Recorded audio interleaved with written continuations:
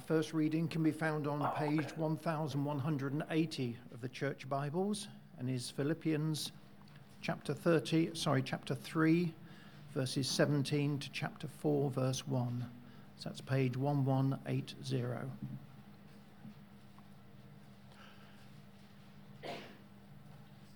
Join together in following my example, brothers and sisters, and just as you have us as a model, keep your eyes on those who live as we do.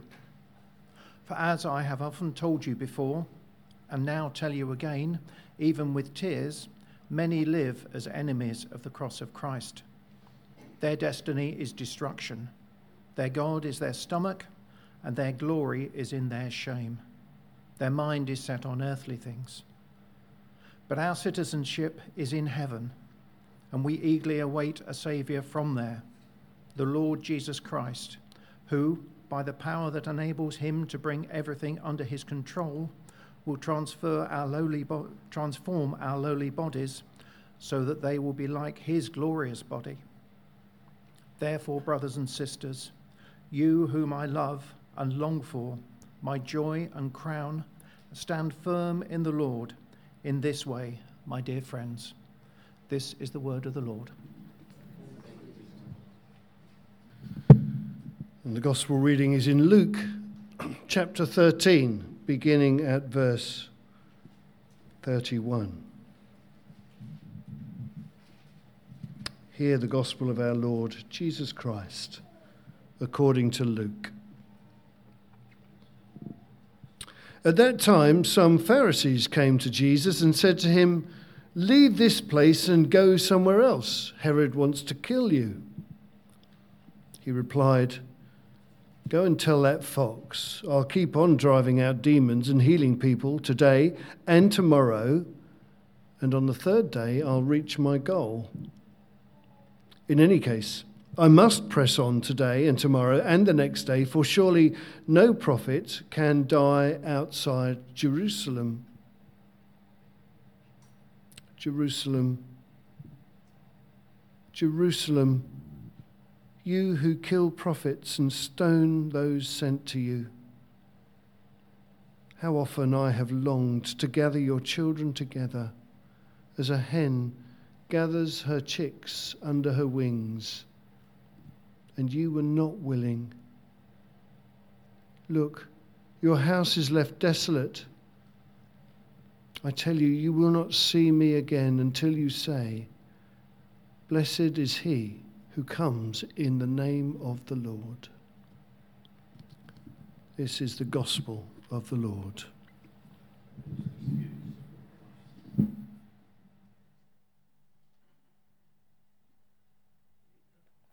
Let us pray. Heavenly Father, I ask that I may decrease and you will increase in me. Speak your words through me, I pray. In Jesus' name, amen. Last week, we read the account of Luke about the temptation of Jesus. The temptations that had one agenda, which was to take Jesus off course and for him to take matters into his own hand and out of God's will. Luke, unlike Matthew's account of the temptations, ends it by saying, "The devil departed from him until an opportune time." In our reading today, it states from verse 31, "At that same hour, some Pharisees came and said to him, 'Get away from here, for Herod wants to kill you.'" This passage, while not specifically identified as temptation, can we consider it as such? Why, Luke, in the earlier verses of this chapter, records that Jesus was teaching from one town and village as he made his way to Jerusalem. This is going to be his destination, the goal of his ministry. So we don't know the motive behind the message of the Pharisees. Was it concern for Jesus? Was their warning coming from a place of care? Is it the case that they were thinking, We don't want you, Jesus, to die in the same way that Herod was successful in the killing of John the Baptist. Or was it to scare him with the threat of Herod and take him off course? Save yourself and get away from here. Was this a subtle temptation? A means by which he's taken out of his way from the route to Jerusalem, from the fulfillment of his passion? Was it to put fear into him? And not only him, what about the disciples that were close by? For them to hear this, that Herod wants to kill you, were they trying to get a reaction and change everything? Instead, Jesus revealed that he wasn't fazed. Jesus sees Herod for who he really is, a fox. And the Pharisees would have known exactly what this derogative term meant. One who is sly, cunning, a destroyer. And Jesus was not going to be moved from the work of the ministry, from his divine purpose. He says, I will keep on casting out demons and healing today and tomorrow. No threat from anyone is going to stop this. And how easy it is at times when we face real threats to stop the good that we are doing. It can be excused as being a wise choice. Did you not hear what they said? Let's stop. Let's not bother doing it anymore. Let me stop now. Maybe I can come back to it later. Maybe we can go somewhere else. We continue doing the work somewhere else. And in some cases, this may be right. This may be the wise thing to do through the guidance of the Holy Spirit. For Jesus, he saw through everything, and he was not going to be moved. What cunning, sly situation, what words is trying to stop you from going about doing the good that God has called you to do? What is stopping you from pursuing the purpose that you know that God has placed on you? And this threat doesn't have to be life-threatening, but simply a means of which you are given a choice of deviating from the will of God. I remember towards the end of my BAP discernment process, while I was still at CPS, I started receiving job opportunities for promotions that I had wanted for a long time. And they will come to me, Funmilayo, apply for that role. Apply, it's going to be good. And I knew that this was a mere distraction. Just when I'm in the process of leaving to pursue this thing, you're telling me to apply, that I'm going to get this job. Nah. I had to continue and keep on going in the direction that I knew God had planned for me. Promotion in CPS was not a part of it. For Jesus, his movement was not going to be dictated by the threat of man. He was going to move according to divine schedule and purpose. For he said, the third day, I finished my work. God's purpose, God's compass.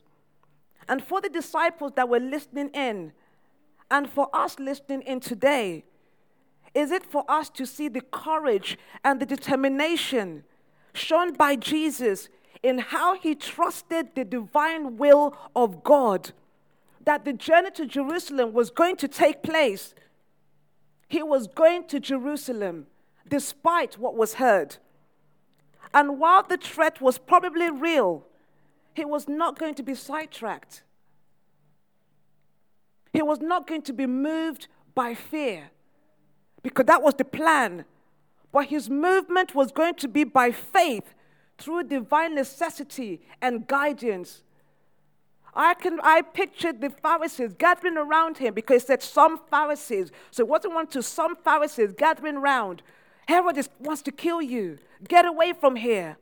So there was panic in their voices to bring panic to Jesus. And I just pictured the disciples thinking, we've heard that John is dead. Lord Jesus, what do you think? Master, what are you thinking? Panic. You know, all of that pressure can bring panic in people. But Jesus stood. Day 1, day 2, day 3. My job is finished. I must complete my job. How about us? There is so much terror that we are hearing, that we are seeing. Real devastation. Things are real. And maybe the good that we want to do in the name of Christ, we may think, what's the point? And I say to each one of us, let fear not be the compass in which we go by as Christians. Let us keep on pursuing the good that we know to do in the way of Christ. The way for Jesus was Jerusalem. And Jesus knew exactly what was going to happen in Jerusalem, the place that kills prophets. He knew the rejection he was going to receive. He knew the pain he was going to encounter. He knew it all. Yet he laments for Jerusalem. He laments for the very place that was going to destroy him. He laments, Jerusalem, Jerusalem. And this double reference implies intimacy, care, deep emotion. And Luke, one of the only writers, we see that with Martha. Martha, Martha, you're busy about things. When Simon was going to deny him, Simon, Simon. And when Saul was persecuting the church, Saul, Saul.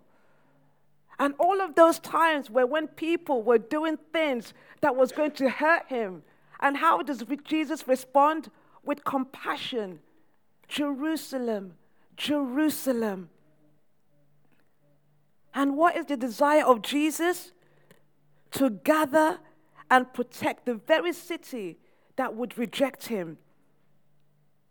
To gather your young children together as a hen gathers her brood under her wings. N.T. Wright comments on this imagery about a farmyard that catches fire. The hen gathers her chicks under her wings to protect them. And those who take part in the cleanup, they find a dead, scorched, blackened hen. And underneath it, chicks that are alive. What has she done? She has given her life to save them. This is a vivid, violent imagery of what Jesus himself would have to go through. His passion is not only for Jerusalem, Israel, but for the whole world, for each of us. And we see that as we look to the cross. The cross really is a gathering of each one of us under him to save us, to protect us. And this really is the mother heart of God. There is safety in Jesus. There is such protection in Jesus. But there is also free will. Jerusalem refused the protective arm and covering of Jesus. Free will. And his desire for Jerusalem is the same desire that he has for each one of us to gather us. The choice to come to Jesus. Free will. And this passage also speaks to me about the importance of being focused. Temptations will come. But we, like Jesus, have to set our face like a flint. Be determined to keep going in the face of the threats, in the face of the noise to take off us course. We set our face like flint and we keep going on the journey in which he has set for us. Jesus stayed focused on his end goal. And as individuals, we each have our own end goal. We have our common end goal as Christians, but we each have our individual end goal So Paul encouraged those in Philippians, those 3 words I took. Stand firm in the Lord. Stand firm. Don't be shaken. Don't be moved by what we see, by what we hear. Don't be moved. Let us stand firm under the protective arm of Jesus. The Friday devotion of Lectio 365 was about Harriet Tubman, an American abolitionist and political activist. Through her, in the 20th century, she escaped. She was a slave and escaped. And she went back to save about 70 members of her family and friends through the Underground Railroad. And there was now a price for her head. Because she was freeing people, there was a price for her head, threats to kill her. And what did she say? If you are tired, keep going. If you are scared, keep going. If you are hungry, keep going. If you want to taste freedom, keep going. So I closed it with this. We keep going with determined faith and trust in Him, Jesus Christ, who has gone before us and made each one of us His passion. Amen.